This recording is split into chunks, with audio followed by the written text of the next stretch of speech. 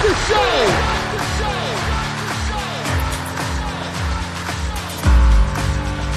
You have all made it to the dance. You have all made it, Start the show. Coming to you from the X-Axis, it's John of All Trades with your host, John X. Welcome to the John of All Trades podcast, episode 141. I'm your host, John X. Thank you for joining us. Glad to have you back once again. And on this week's show, the person who actually coined the name John X. That's right. So, a lot of you know my real name is John Ekstrom. And in college, my DJ radio handle was Johnny X, which the further I get away from college, the more I sort of recognize what a juvenile name that was. But my good friend Braden Dick, he is the guest on this week's show. He, for whatever reason, just called me John X. He's like, hey, John X, we're drinking over here. Why don't you come join us? And I'm like, it's odd that he shortened my name in that way, but you know what? I'm going to go with it. And at the time I started this show, I was still in my corporate gig, so I had to do sort of a reasonable facsimile of my real name. I didn't want it to be spot on because I was kind of doing it on the side, on the margins, and went with John X. And Braden Dick is the originator of that. So we've been friends for a long time. We met through college radio. He's a great dude. We went to punk rock bowling together, kind of kept in touch. He lived in LA for a while. He was in the music industry. He took a job doing audio-visual support for this company that works with Fortune 500 companies, doing setup. He goes through that in this week's episode, and he's now out on his own. He's been doing that now for more than a year, maybe a year and a half. It's called Global Meeting Technologies. It's gmtav.com. So check that out on the web. It's on the John of All Trades companion blog piece, jonofalltrades.us. And he's also my co-founder at Mile High 100. Now, if you're sort of in my orbit, there's a good chance you've seen something about this. I put it out in my company newsletter. Deft Communications does a periodic newsletter, and I talked all about it in that. Check out Deft on the web, deftcom.us, and then also put it out on Facebook. So this is a really cool endeavor. Braden actually brought it to me. And the concept is we have 100 people. They're all committed to writing a $100 check 4 times a year. We gather everyone together. We listen to 3 nonprofits make their best pitch. They each have 5 minutes each.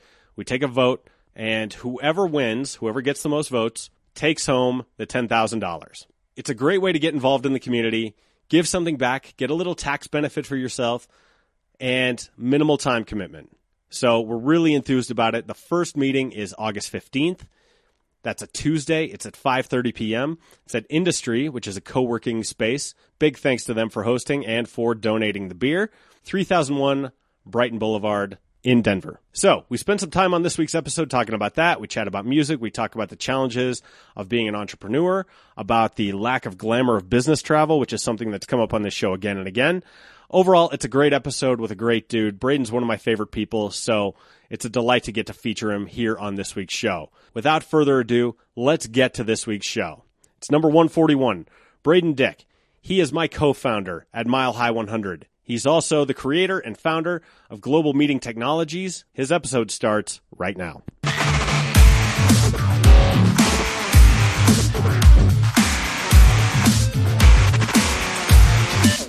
I used to be really into the punk and I Right. had like some genres that I was into.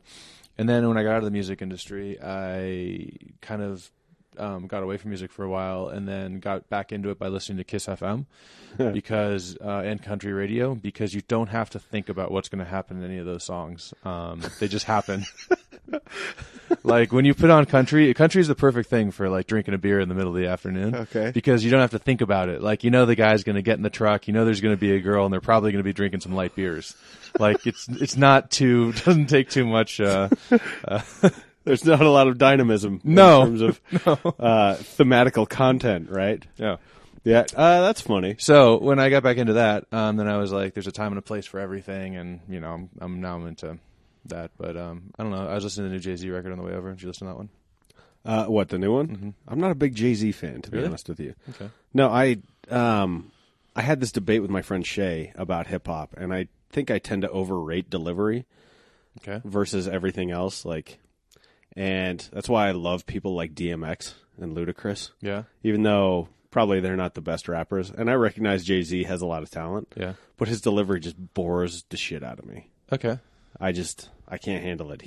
He sounds so monotone and so dull that I'm like, nope, not into this. Okay. Remember the whole big Jay-Z versus Nas thing when we were in college? Yes. Yeah, I was firmly... it was high school for me. You're significantly older than I am. I'm not significantly older than you are. You can choke on it, buddy. I'm just kidding. But I was firmly in Team Nas back then. Really? And who was our hip-hop director at the time before Milena? Or Rebecca, Yeah, I think, right? I think it was Rebecca too. And she used to ask me about that, and I'm like, I do the punk show. But Nas, definitely. Yeah. So you're more of an East Coast guy. But you don't like Jay-Z? No, I'm definitely West Coast, Yeah. I think. Because I'm not into Biggie either. Did you watch the, what's that documentary on HBO? No. With Jimmy Iovine and Dr. Dre? Uh-uh. What's it called? It's called I can never remember it. I just watched it last night. All right, whatever. It's interesting if you are interested in that. And they talk about like the West Coast, East Coast thing, and they talk about how Jimmy Iovine went from working with John Lennon to owning Interscope Records and working with Dr. Dre and like the biggest hip hop albums of all time, and then selling Beats to Apple for $3.2 billion. And it's an interesting story if you don't know it. No, that sounds fantastic. Something I'd definitely be interested in. Two things I've been listening to lately. One is a band called The Shelters. Yeah. You ever heard The Shelters? No. They're really good. It's very like garage rock style, but it sounds like you could listen to it either in 2017 or like 1968. Okay. So like, Nice. Got a great sound. That's like real stripped down, real just cool. Okay. And then the other one is Sharon Jones and the Dap Kings. Oh, I like her. Yeah, That's good stuff. yeah, she's fantastic. Yeah. I came upon that. Someone was listening to it at a party, and I'm like, what is this playlist? Yeah. And so I just Shazammed it, and I talked to the guy whose party it was, and he's like, oh, yeah, no, we got a bunch of music nerds here, and they all said we should listen to Sharon Jones. Nice. I go, cool. She has a great cover of Man's World. Yeah. That song gets me every time. Yeah, that's off their album Naturally, which is one I have on vinyl upstairs. Nice. So she also does kind of a take on This Land Is Your Land, Oh, really? which, yeah, is really cool. I'll check that out. Yeah, you'll enjoy it. So Braden Dick is sitting here in my basement. We've been friends for a long time, man. We have been. When did we meet? So when did you come to CSU? 2001. Okay. And I remember meeting you in the hallway, and I was struck. This is probably not the first time you've heard this. I was struck by how tall you were. And how good looking I was. Well, definitely. But at the time, I wasn't secure enough in my manhood to admit that. Upon reflection, absolutely. You put me on my ass. But you were like substitute DJing after I got done with the shift. And I think you were a freshman back then. Did you just go straight into radio? Like, Yeah, I did. It was one of the things I wanted to do when I went to CSU, and frankly, it was probably the only reason that I graduated college was because I had to be a student in good standing to keep working at the radio station. funny. Yeah, and you actually got paid to work there, too. I did eventually, yeah. So that was great. But yeah, I think I remember that. I think I came into the studio probably at like 2 o'clock in the morning, and maybe.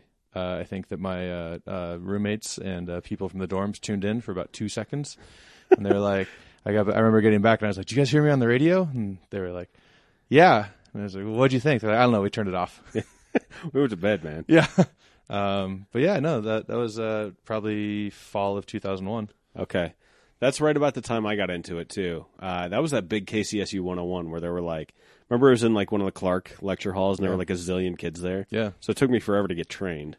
Yeah, I remember that. It did take a while for that. And I remember all the way through my time there, we were live basically 24 hours a day, Yeah. which I always thought was cool. And I went on to be program director and music director and kind of ended up steering the station, the best that I could.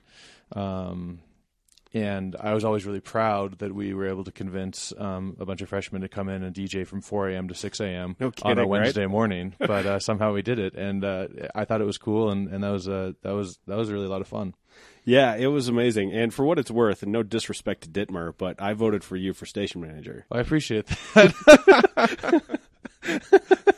I don't even remember that. Right, you're going really far back. Oh yeah, no, like I remember it was you and Dittmer vying for station manager.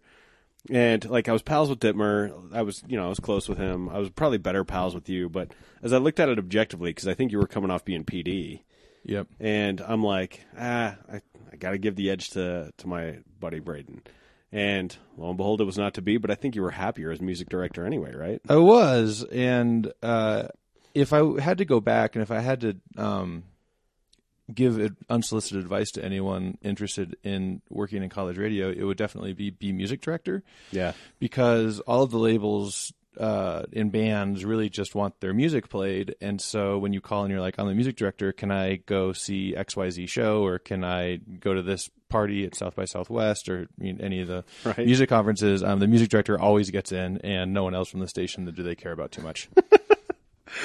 Wow, that's good to know. But I've told people, and there were a couple people that I stayed in touch with after I graduated, and I told them, I said, this is the best job you will ever have in your life. And it really was, because we got paid a little bit, not much, right? To basically talk to record labels, talk to bands, to listen to CDs, and then decide what we were going to put on the radio. Yeah. And I basically continue to do that, but now I don't get paid for it. And I don't have a radio station outlet. I just have the headphones at my desk in my cubicle. Right. And it's just not quite as fulfilling. Yeah. And no one cares who I am. No one cares that I listen to the new Jay-Z record. Yeah. So when you call up bands and record labels and be like, hey, you want to let me into this party at South by Southwest? They're like, who are you? Yeah, I'm like, I got a sweet cubicle over in Rhino. You got to check it out. Like, yeah, it's come by co-working sometime. space. Yeah, it's just, I can get you free beer. it's good. Yeah, if you show up before 10, there's usually a lot of coffee, but in the afternoon, it's kind of hit or miss. What's amazing to me, though, is you actually parlayed that, and so many people think they want this, into a job in the music industry.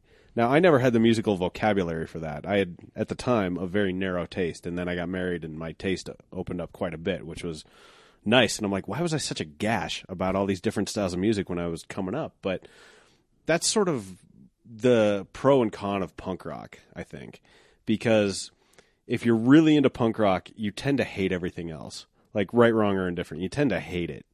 And I bought into that a little too hard, and then I'm like, I missed out on some really good stuff. And it took me years later to come back to it. Yeah. But, so I always thought, with that said, that you and John, the other music director, created a great sound for the station. Oh, thank you. Like, there was a lot of really good punk at the time, but there was a ton of other cool stuff, and anytime I turned it on, I wasn't, like, annoyed by it, you know? Like, some college radio, you're like, the taste here seems a little bit not as well calibrated. Yeah. But I thought you guys dialed in a really good sound. Oh, thank you. I mean, I think it's a big part of what that job is, and programming radio is an inexact science, but it's an art form for sure. And unfortunately, it's kind of dying. With terrestrial radio, just isn't the same it is. And I mean, I'll be honest with you, I only basically listen to Spotify when I drive around. I just did a road trip. I drove from Miami to Chicago, and I didn't bother trying to find any of the local radio stations because all I had to do was dial up Country Gold, and then I was good to go for all of Kentucky and all of not Nebraska. Kentucky and Tennessee, sorry. You ever listen to bluegrass in the car? Yeah, well, I was telling you earlier, like, I'm a firm believer there's a time and place for everything. But it feels like someone's chasing you, which is the problem. It does. Those banjos are mean, man. Yeah, dude. You're turning around. You're like, where's Boss Hogg? You're waiting for Deliverance to come on and your view mirror to light up with the cop cars. Yeah, no joke. But I mean, you're right. It's something that is kind of going away a little bit. I still listen to terrestrial radio. I also have satellite radio in my car, which is really good. If you want to know what's going to be in car commercials like 6 months from now, just listen to Alt Nation on really? Sirius XM. Yeah, you'll hear it 6 months before it's in a car commercial. It's it's so funny. When I got out of the music industry, it took me a while to care about music again and want to consume music again. Jesus, I'll bet. Because it gets to the point where it's not fun, and I think that anyone with a job can relate to this. And I think it's really important in picking a career to find something that you like and that you enjoy and you find fulfilling, because you're going to spend so much time doing it that it will take any sort of fun away from it. And so, yeah, you almost have to love the process. Yeah, after college, I went and worked for a record label for a while, and then I was doing licensing for TV and film. Both of which were great jobs, and I learned a lot, and I really liked. But it was like going to 4 or 5 shows a week. Yikes. And that was on top of being in the office from 9 to 5 or 9 to 6 or whatever we were working. And it just got to be a hustle, and I just got to stop caring about seeing bands. And so then when I got out of the industry and I didn't have to do that anymore, it took me a long time to be excited to go to a show or to be excited to pick up a record or about release day or anything like that. And then so I kind of came back around to it about 6 months or a year after I got out of it. And then kind of started to embrace a lot of music, and I admittedly missed a lot of stuff when I was in college, kind of for the same reason that you did, was that you kind of just have this idea in your head, like, oh, well, I'm only interested in this style, or I'm only interested in this genre or something, and I think that there is something to be said, and again, a time and a place for Taylor Swift and Top 40 radio, and name whoever you want. It doesn't really matter. When you get down to the nuts and bolts of it, the songwriting is good, the production is good, and like we were joking before, I love listening to country western, especially like on a lazy afternoon, because you don't have to think about it. Yeah. No, and what you said is so real about in terms of like what I do on this show, and you'll hear that from people, because ostensibly people get into something because they love it, and then there's so much work and so much extra stuff that goes into this thing that you once loved that it becomes a grind. Right. And with every glamorous job, and I mean, part of the origin story of this podcast is I had to go to the governor's mansion here like twice in a week, and that was on top of all this other after work stuff. I was going to galas and black tie things. I remember you telling me about that. Yeah. And eventually you're like, God, I just want to go home. Like, I can't do this on top of my normal job, too. I used to do this kind of thing for escape. Now it's part of, like, how I make money. And that deglamorizes it in a hurry, which is crazy. Yeah. Like, if you told yourself in college that when you're out, your job will entail you going to 4 to 5 shows a week, what would you have said? Like, I would have been like, "Oh, sign me up. That sounds great." I'm in. And at the time, that's what I wanted to do, and that's kind of why I took that road. And I moved from Colorado to Los Angeles and did the whole thing, and didn't get paid very much. And then after a while, I think it's perfectly natural. You kind of take a step back and you take stock and you go, "Okay, what am I really doing with my life, and what fulfillment am I getting out of this?" And I kind of realized that going to 4 or 5 shows a week and getting into all the parties and knowing this person and that person, like, that was a lot of fun. But at some point in time, I had to make some money to live. Right. And when you're making $500 a week and paying $800 a month in rent, this was back in 2005. Good Lord. And paying taxes on that as an independent contractor with no health insurance, it doesn't add up. So you were making roughly like $24,000 a year. Exactly, $24,000 a year. So as an independent contractor, no health insurance, and good God, man. That's $800 a month in rent, plus some utilities, plus, car payment, whatever else you got. Well, and plus, I mean, how much were you commuting back then? Yeah, well, it's LA, right? yeah. So the kind of the joke when I moved to LA, which is where I grew up, and then I came back later, and some of my friends from Colorado and from Colorado State came to visit, and they'd be like, "Well, how far is this?" And I'd be like, 20 minutes. But in reality, it was an hour. Yeah. And in LA, you are committed to driving 30 minutes to an hour, I would say, is a typical commute there. And I got to the point where I couldn't do it anymore. And that's not why I got out of the music industry, but it's definitely why I don't live in LA anymore. Well, and certainly a contributing factor. I mean, as you look at your overall quality of life, you're like... Well, yeah. So, look, we all need to make money to pay the bills, and we all need time to get our head right and do things that we're interested in. And so when your job is doing something that you used to love, that you don't love anymore, and then your free time you're spent in the car commuting, and you're not going to the gym, and you're not involved in a charity initiative, or you're not in a softball league, or whatever it is, right? It's kind of soul-sucking, and you kind of end up reduced down to the lowest common denominator of a person who on the surface seems to have a really cool job, but deep down inside it wasn't at all fulfilling or the path I wanted to go down. And so, I mean, what you're describing perfectly encapsulates that would be like a dictionary definition of resentment. Like you end up resenting your entire life. Yes. And that sucks. Like, that's a terrible place to be. So I remember when you were doing the music thing, I saw you out here a few times, and then I saw you even more sporadically because your new role took you all over the world. Yeah. Right? Mm-hmm. So what was that like? How did you make that transition? First of all, how'd you get out of music? And then how did you find your way into sort of what you're doing now? And we'll get to you going out on your own here in a bit. So I think that getting out of music wasn't really something that I chose, but a lot of things aligned at the right time. Okay. And the really humbling thing about the music industry, as with any industry really, is that you can know everyone and you can know all of the job opportunities, but it is so deep in nepotism and having someone really be a champion and an advocate for you.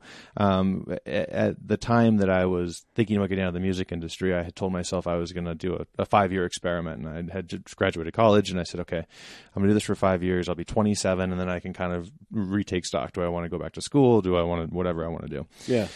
So I got to 25 and a lot of things just kind of aligned, and things were winding down at the company that I was at the time, and I kind of saw the writing on the wall that I needed to go out and find something else, and I was having a hard time getting interviews or anything like that.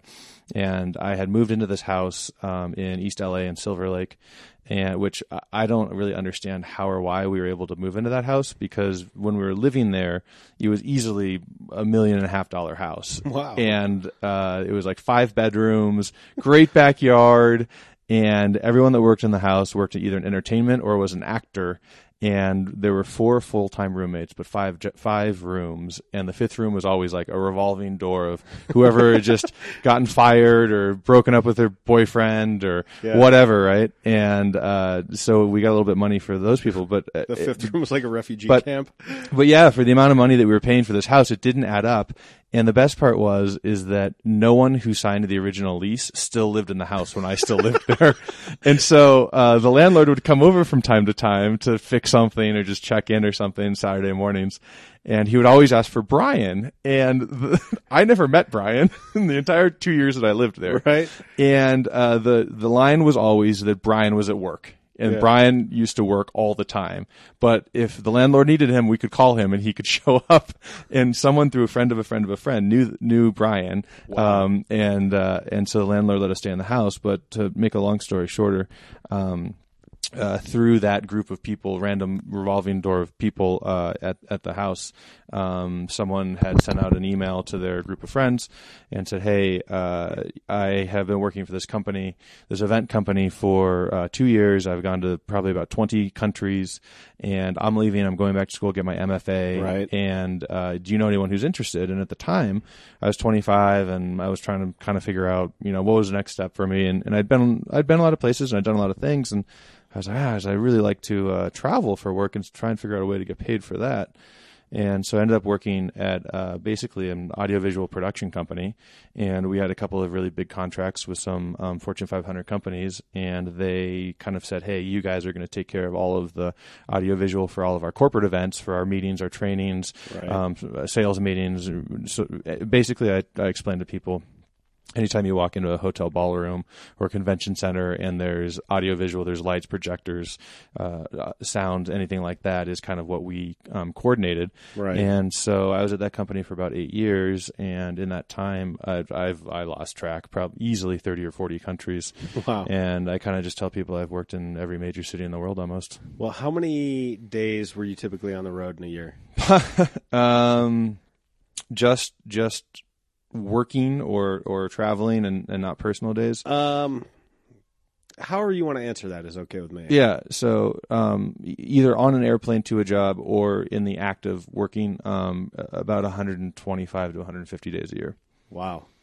That's a lot of days, especially if you think about it.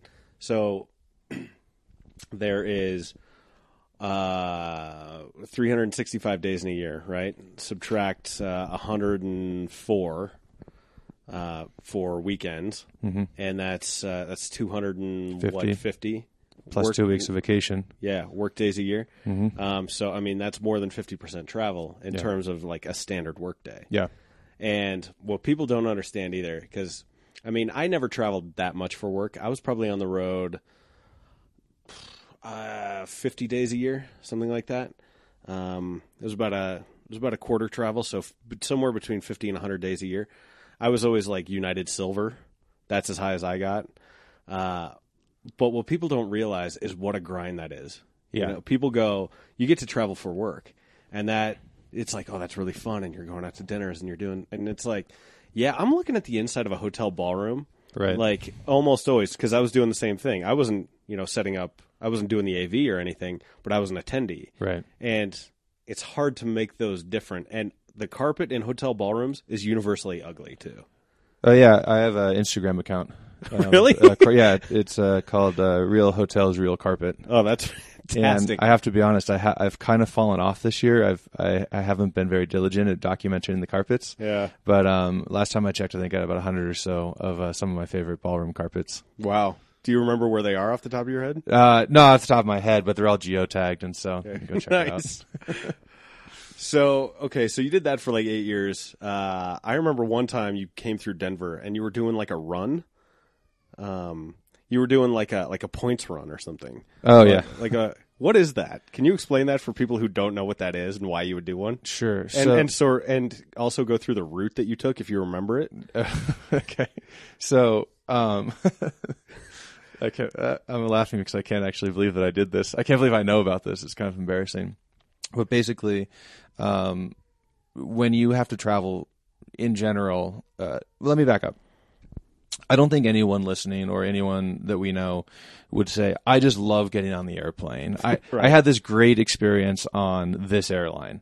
And I would say that that's basically true. And unfortunately, air travel has become a commodity service in America. Right. And people just want to pay the lowest fare, which they do.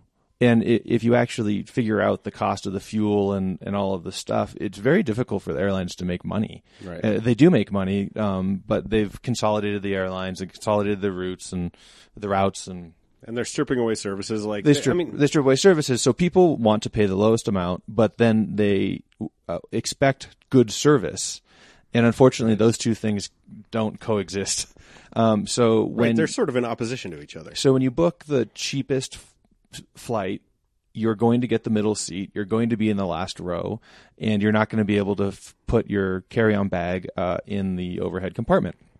Well, when you travel for business, you can earn status, and the higher your status, the more tolerable business travel or travel in general becomes. Yeah. And you get things like upgrades, you get free checked baggage, you get extra baggage allowance, increased weight, more leg room. Yeah, more leg room, all this sort of stuff. And you don't have to pay for it. So you can go book the cheapest ticket, and if you have the top status, a lot of times you can pretty much count on being upgraded to first class, where you get a meal, a Bloody Mary, and take a nap, and right. There you go. So the problem is you have to reach certain thresholds, and they are basically designed to reward the highest spending customers. Right. And so I think most airlines, it's like 25,000 miles, 50,000 miles, and 100,000 miles are the standard thresholds. And if you only fly domestically in America, it's difficult to get up to 100,000 miles flown in 1 year. Very much so. But that's the status that you want.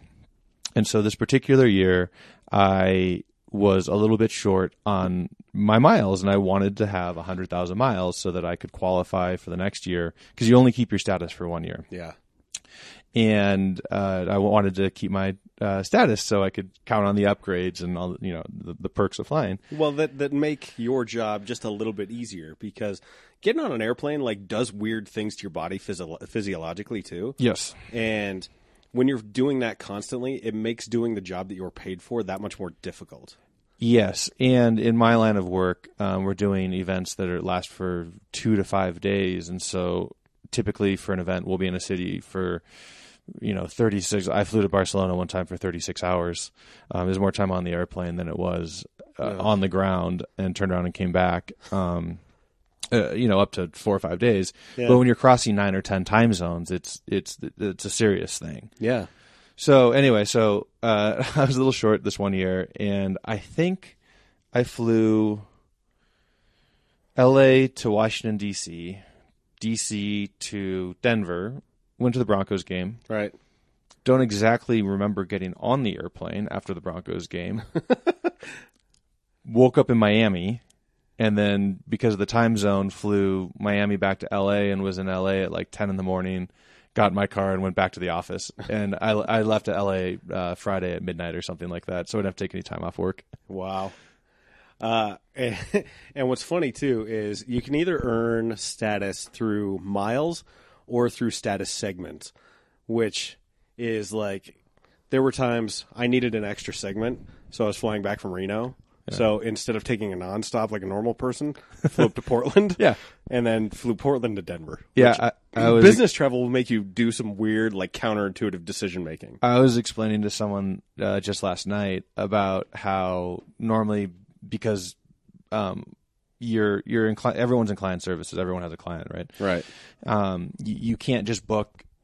I fly United Airlines, and there's this direct flight from LA to Heathrow that's really great, but it costs 3 times as much as the American flight. That doesn't fly with clients. It doesn't work. Right. And so then you start doing things going like, well, the American direct flight is $2,000, but if I fly United from LA to Houston and Houston to Colorado Springs and Colorado Springs over to Newark and then back up and over and then go to London, it only adds 12 hours to my travel time, and it's $100 cheaper.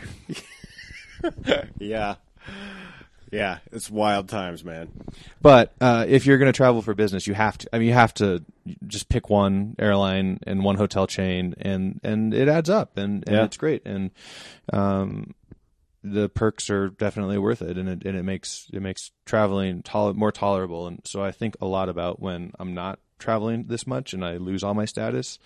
I don't think I'm gonna be able to fly anywhere. Yeah. Or hopefully I have enough money I can just buy first class tickets. But to be honest, that's not on the horizon. Or you're just going to switch over to Southwest like I did and fly with all the other leisure travelers. Right. And that's fine. But they don't go to Europe. They don't go to Asia or South America. So I don't want to brag about my status, but there was one time I was staying at a Courtyard Marriott in Loveland, Colorado, so just up the road. And upon check-in, guy gave me a free Snickers bar. So, it's not all bad when you're traveling for business like that. But, okay, so you went out on your own not that long ago, right? Yeah, January of 2016. Okay. So about a year and a half ago. I remember getting a message from you after I went out on my own in 15. So I'd been at it for like 8 months, and you sent me this message. You're like, hey, I'm thinking about going out on my own. Any advice? And I don't remember what I told you, but you're like, also, can I have $20,000? And I'm like, how well do you think I'm doing? I'm like, pretty well, but not that well. I thought that was a reasonable request. Well, hey, you know what? You got to give people an opportunity to say yes, right? Oh, yeah, exactly. I mean, what's the worst they're going to say? No? Yeah. And what? You're still out $20,000? Yeah. You didn't already have? But how's it been so far?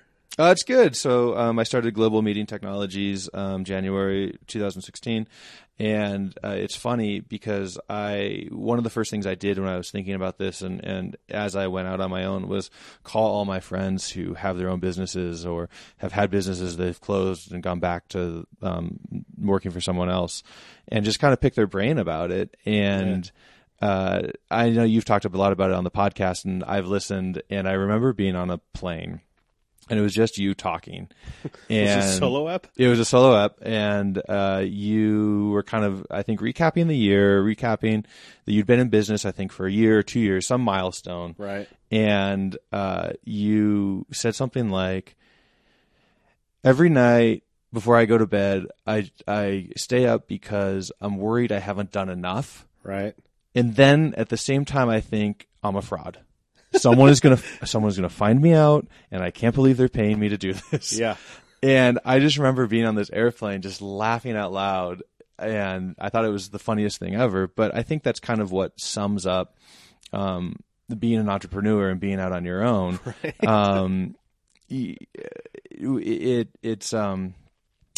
It's difficult. It's a difficult thing to do, and it's difficult to kind of put into words what it's really like. Yeah. But when I had called all my friends and family who had been entrepreneurs, had businesses in various states, quickly you realize that there's a definite type of person that is cut out for it. Right. And there's a certain kind of drive and ambition you have to have in order to get close to making it work. And that was really interesting to me. And as I kind of think back about the last year and a half and the time leading up to me starting the company, was that I was never going to be a very good employee. And I relate to that on too much of a level. Yeah, and that's not to say that I'm not that I don't care about my work, or that I'm not a good worker, or I don't deliver for my clients or anything like that. I just have a hard time with people telling me what to do. Yeah, I don't care for it either. Yeah, and so for me, the coolest part of this all is that every morning I get up and I think to myself, okay, what am I going to do today, and how am I going to further this company, and what is that going to look like? Right. And it's difficult because sometimes the answer is I don't know. It's that more often than I might like. And then I sit around drinking my coffee in a full panic that I'm not doing anything. But then some days you wake up and you're like, no, I've got this idea and something I want to work on, and you don't have to clear it with anyone, and you're just kind of like, this is what we're doing, this is where we're going, and we're going to go do it and see if it sticks. Yeah. I mean, you have to be very self-driven, number one. I mean, that's an obvious point to make, but I think it's one that's worthy of playing up, because the amount of work that you have to do is sort of it's surprising. I'll say that because I was thinking about it today as I was having a hard time getting it going. Like, I was working on some client stuff before you came over, and it was just going so slow. Like, it was just molasses coming out of me. And I was thinking, this is the rare time where I kind of wish, like, I had a job where I was working for someone else, where I could just, like, hang out and read the internet. Right. Like, where you can coast a little bit. Right. Because especially if you're working for a big company, there's a lot of room for coasting because things tend to move very slowly. Right. And, I can look out the window, like, for a while. Now, if I'm looking out the window, it's like, because I'm racked with anxiety over the inability to come up with work product that I need to deliver soon. Right. The other thing that I think is underrated, it takes an almost sociopathic level of self-confidence to do this, which is why you have the fraud. Which is why you have the fraud thought so frequently, right? Right. Because it's like, I have to have this level of belief in myself, which I don't always have. Right. So a lot of times you just have to make it up and just do it anyway, which is why I personally am like, oh my God, who's letting me do this? Right. Like, how am I actually in business? Like, people are paying me to do this. Right. They're going to find out that I am not this confident, like, in real life. Right. But, I don't know, man. It's terrifying and rewarding, and it's still the best thing I've ever done. Are you feeling that way? Absolutely. And it is infinitely rewarding. And the further that I've gotten into it, and the more I've thought along these lines and had this discussion with myself, I always think back about that Saturday Night Live episode with Will Ferrell and the Blue Oyster Cult and Christopher Walken, and he's like, I'm Bruce Dickinson. I'm just like you. I put my pants on one leg at a time, except when I put my pants on, I'm at Gold Records. But I kind of think about that, and I've kind of come to realize that no one knows what they're doing. Yeah. Everyone's making it up, and it doesn't really matter how big of a company that you're at. There is a certain hierarchy, and you can go all the way to the top, and no one knows what they're doing. They're just making it up. And so the difference between being out on your own and being at the top of the company is that the buck stops with you, and everything else comes up and up to you. Whereas when you're an employee, things kind of tend to trickle down, and you just do the best that you can there. But everyone is making it up. Well, I think that's a terrifying level of accountability for some people, and it becomes prohibitive because not everyone wants that level of accountability or that level of responsibility. Right. Right. And I mean, that's what separates people from being entrepreneurs and people who are comfortable sort of being employees. Yeah. When I was an employee, I'm like, I got a problem with authority. I know that. So that's a punk rocky. Right. And if you've met my father, like, you'll get that too. But it's one of those things where I didn't like the idea of just working for someone else, because it's like, what am I doing here? Especially when I spent those 2 ill-fated months at the energy drink, because I felt like what I was doing didn't matter. Number one, my boss was one of the toughest people I've ever worked for, to put it mildly. And secondly, I'm like, okay, if I do my job really, really well, like better than anyone who has ever done this job, what have I accomplished at the end of the day? We've sold some more energy drink. And I go, who gives a shit? Right. Like, I don't care. Right, because you're not selling it, and you're not... Yeah, I didn't make the energy drink. And, Right.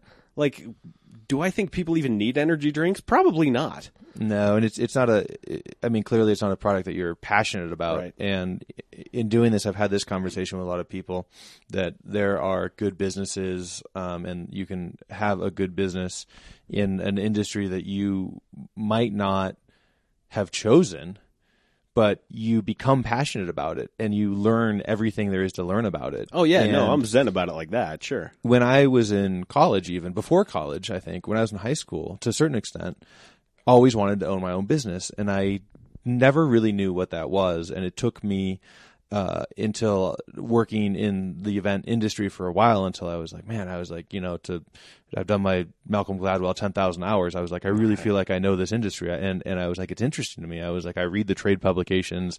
I go to the trade shows. I get excited about new projectors.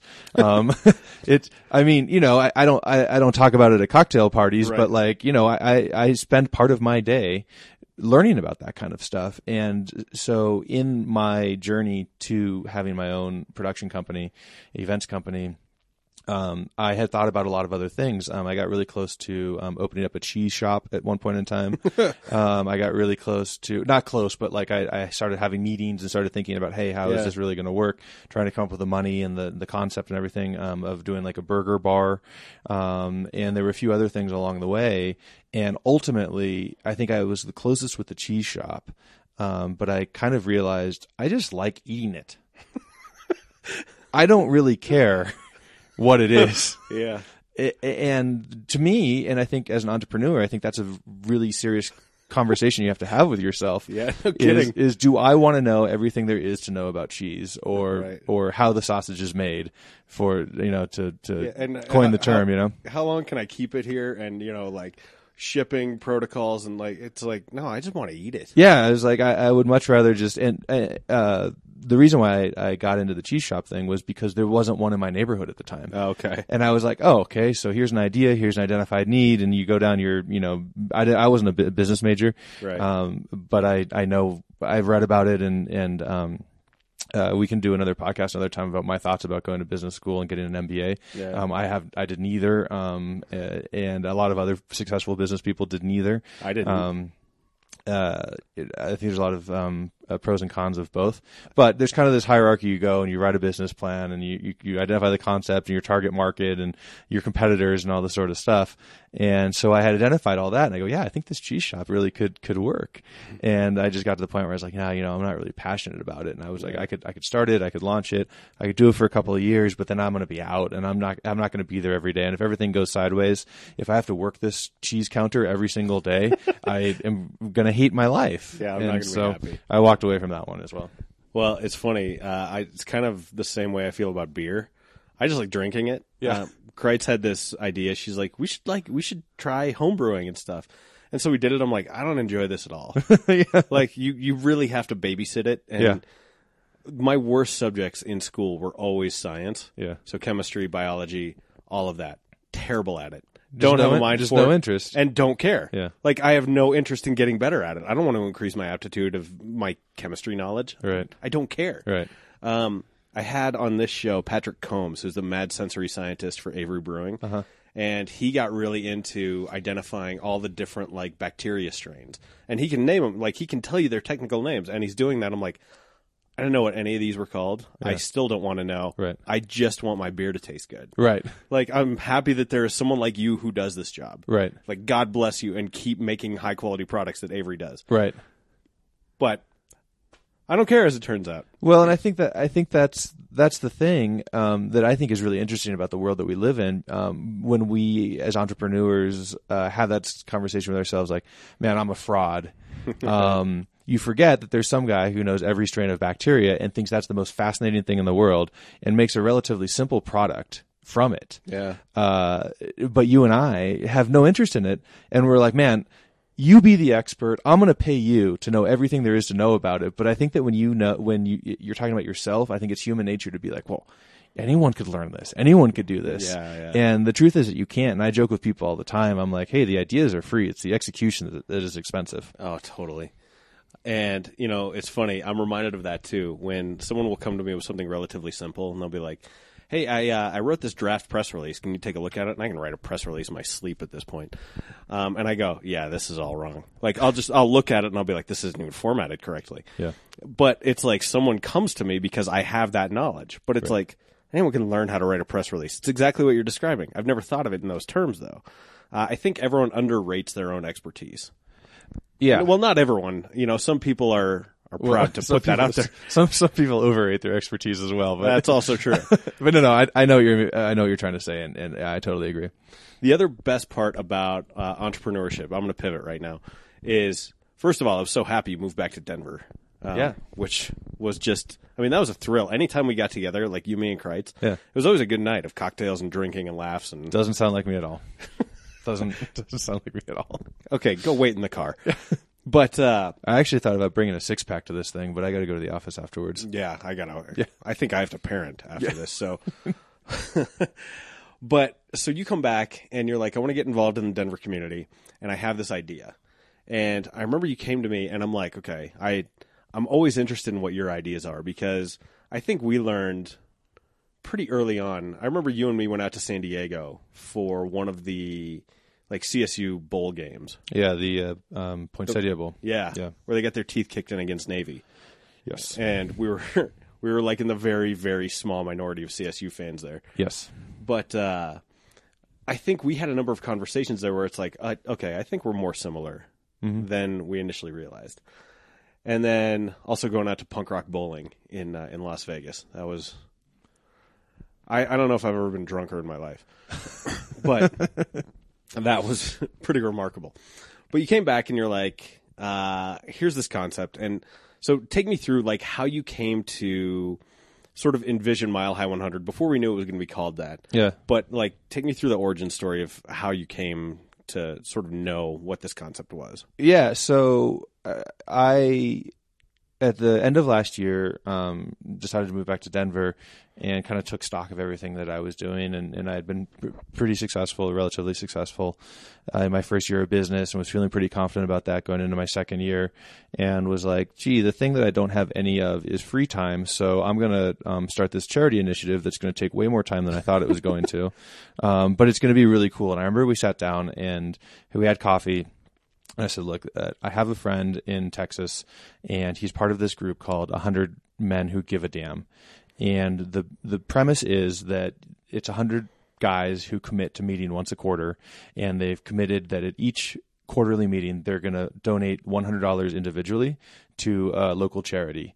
At each of the meetings, they invite 2 to 3 local charities, and then they have each charity present on a specific initiative or something they would use the donation for, and then the membership votes, and then they award all of the money collectively. They pool their collective buying power and donate $10,000 or more if there's more than 100 people in attendance to the charity. And that's an important thing, too. It's if you're there, you're committed to giving to whoever wins. Yes. Right? So it's not like they split the pot. It's nothing like that. It's like, okay, we take a vote, majority rules, even if who you didn't vote for wins, you're going to give money to the winner. Right. And so the idea is that it's very quick. The meeting is designed to be 1 hour. There's like a 20-minute registration period.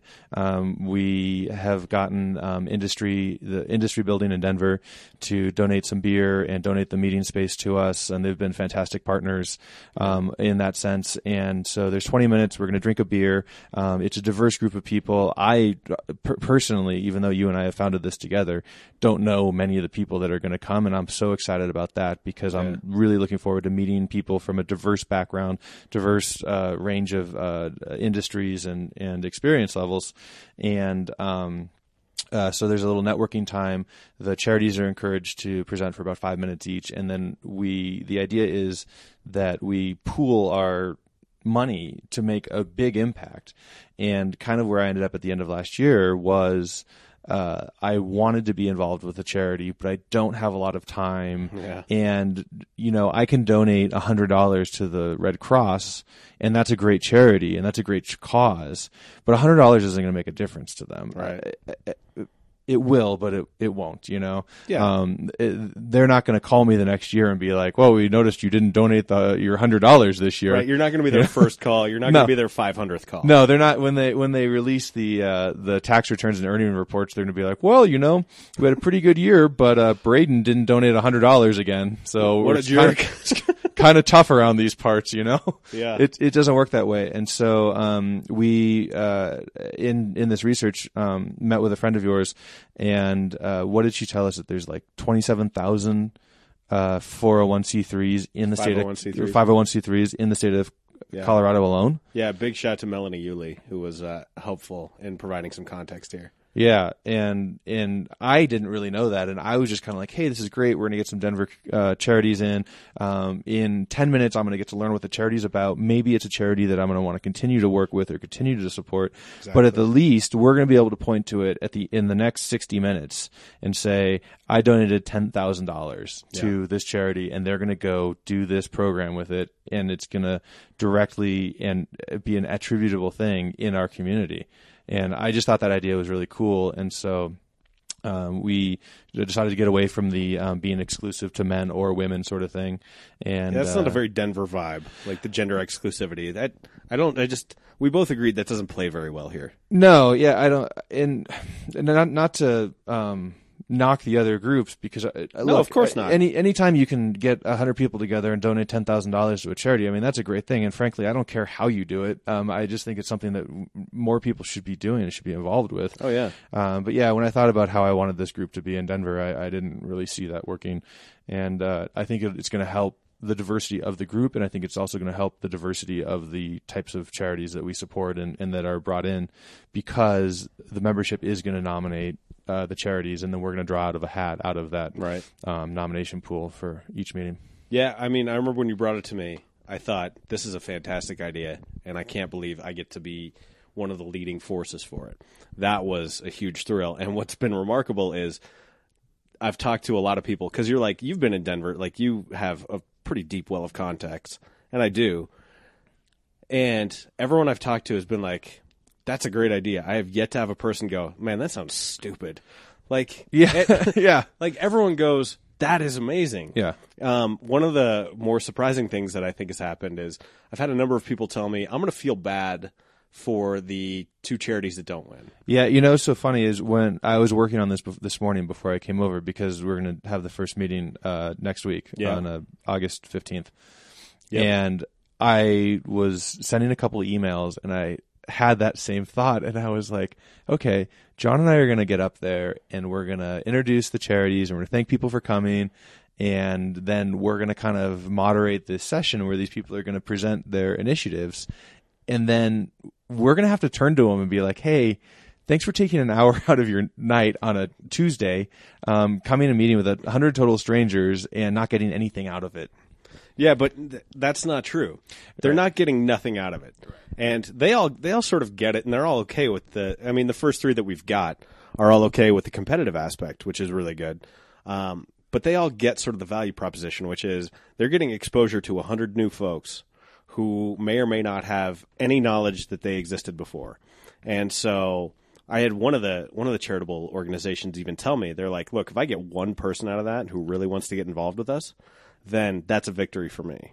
Right. And so that was I got there eventually, and I think sure. I think that plays into that human nature we were talking about the self-doubt or that, right. and you kind of get so far into your own head, you start having these thoughts that are totally irrational. Yeah. Where in reality, they will get someone out of it, and they get the opportunity to come back too. And that's what I've been telling people. Right? Yeah, we're going to put them back in the pool, and then they can come back again and all that. So I'm actually pretty excited. It's a little Shark Tanky, yeah, and it's definitely going to reward the charity that has the best pitch. But again, you're kind of limited in what you can do in 5 minutes, and we're discouraging people from having PowerPoint or anything like that. And I really just want to know, and I want them to spend 2 minutes on telling us about the history of the organization, why they exist, and I want them to tell us 3 minutes about what they're going to use the money for specifically. And then hopefully people will be able to come back and either through our email communication with our groups or our website or at the meetings be able to get updates and be able to share some photos and stories with people. Or if it's the sort of thing where they're doing some sort of event in the community and they need volunteers for it, we can put it out to our membership and say, hey, we've donated the money, we fronted the money to spearhead this campaign that they're doing, but they actually need bodies to come volunteer.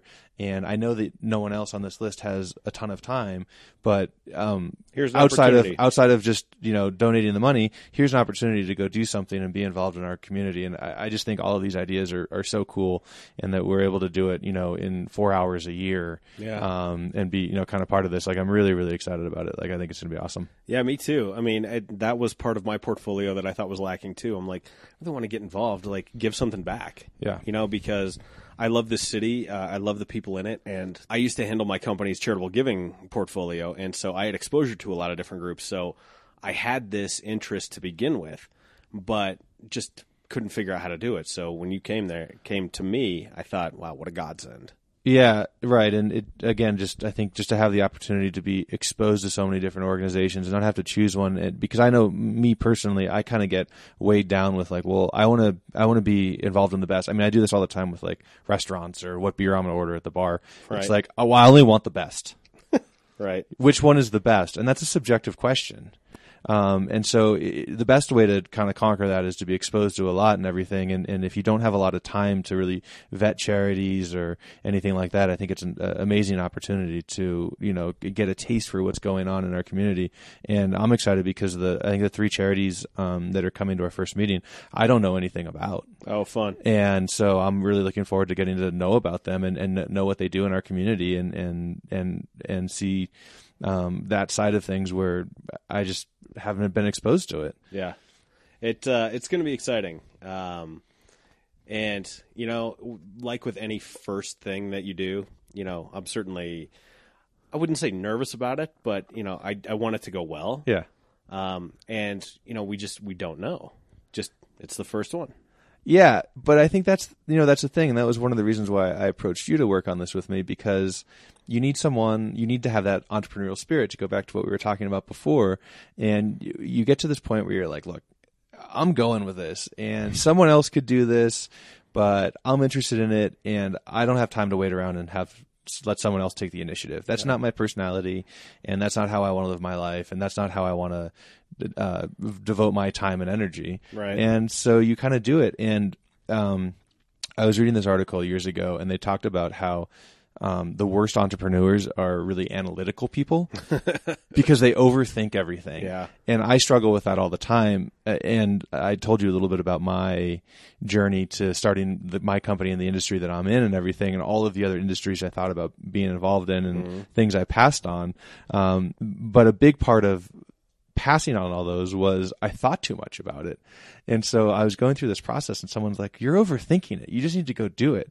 And it is the scariest thing in the world. It doesn't matter if you're starting a company or trying to get 100 people together to drink a beer and donate some money to a charity or start a charity or whatever it is. Or even a podcast, man. I'll have people be like, hey, I've been thinking about starting a podcast. What tips do you have? I'm like, you're like, start a podcast. Get a laptop and do it. Just start doing it. Yeah. Like you could record audio on your iPhone. Yeah. And the quality is not the greatest, but it's good enough to where if you want to be a podcaster, you can be. Well, right. And it goes back to what I said before, is that the ideas are free, but the execution is what's expensive. And so it's rewarding, for me to kind of be the executor and to have the opportunity to lead these sort of things. But it's definitely one of those strange paradoxes of life, and you just have to go do it. And so we'll find out. So, maybe I'll be back next week, and it'll be a huge failure, and we'll be talking about the Mile High 2, and you and I will both have tax-deductible receipts for $100 each, and we'll get to be like, well, we donated $200 to a local charity. Right. And then we can get hauled off to jail for fraud. Yeah, right. Exactly. So that'll be perfect. I don't think that's going to happen. And no, I don't think so either. I was looking at the list today. We have quite a strong commitment, and I'm really impressed. Yeah. So milehigh100.org. It's milehigh100.org. Go there, sign up. Join us next Tuesday, August 15th, at Industry, which is 3001 Brighton Boulevard in Rhino.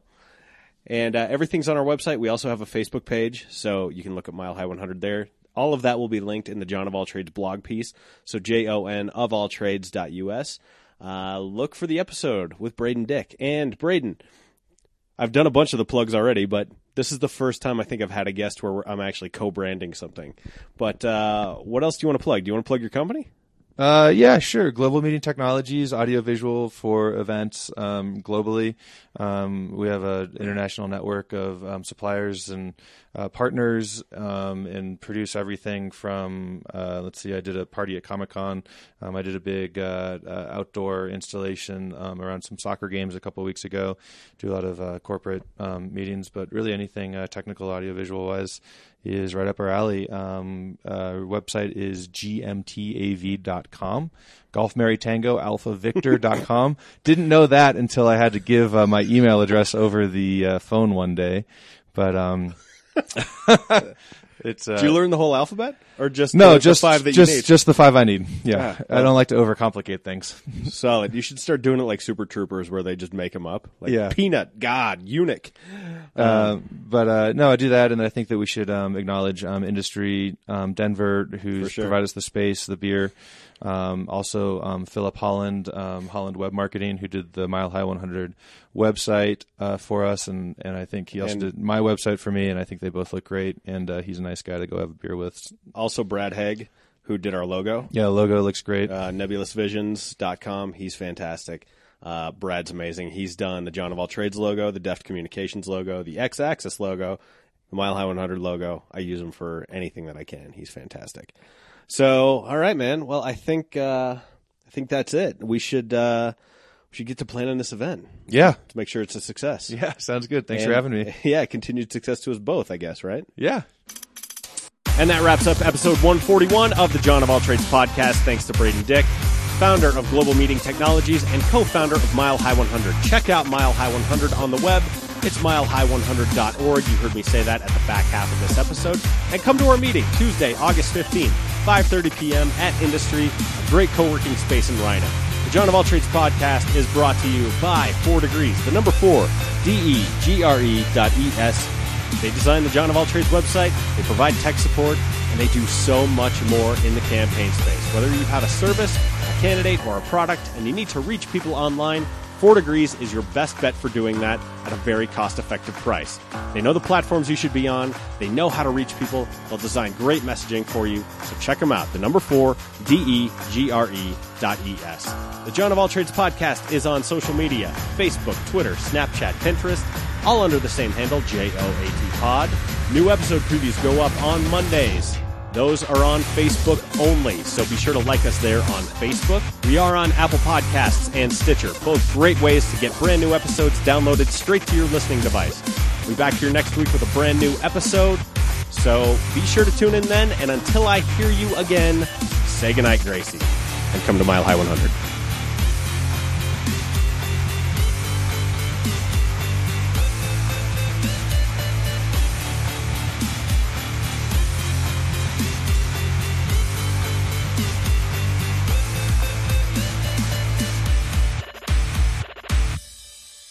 That's good, Johnny.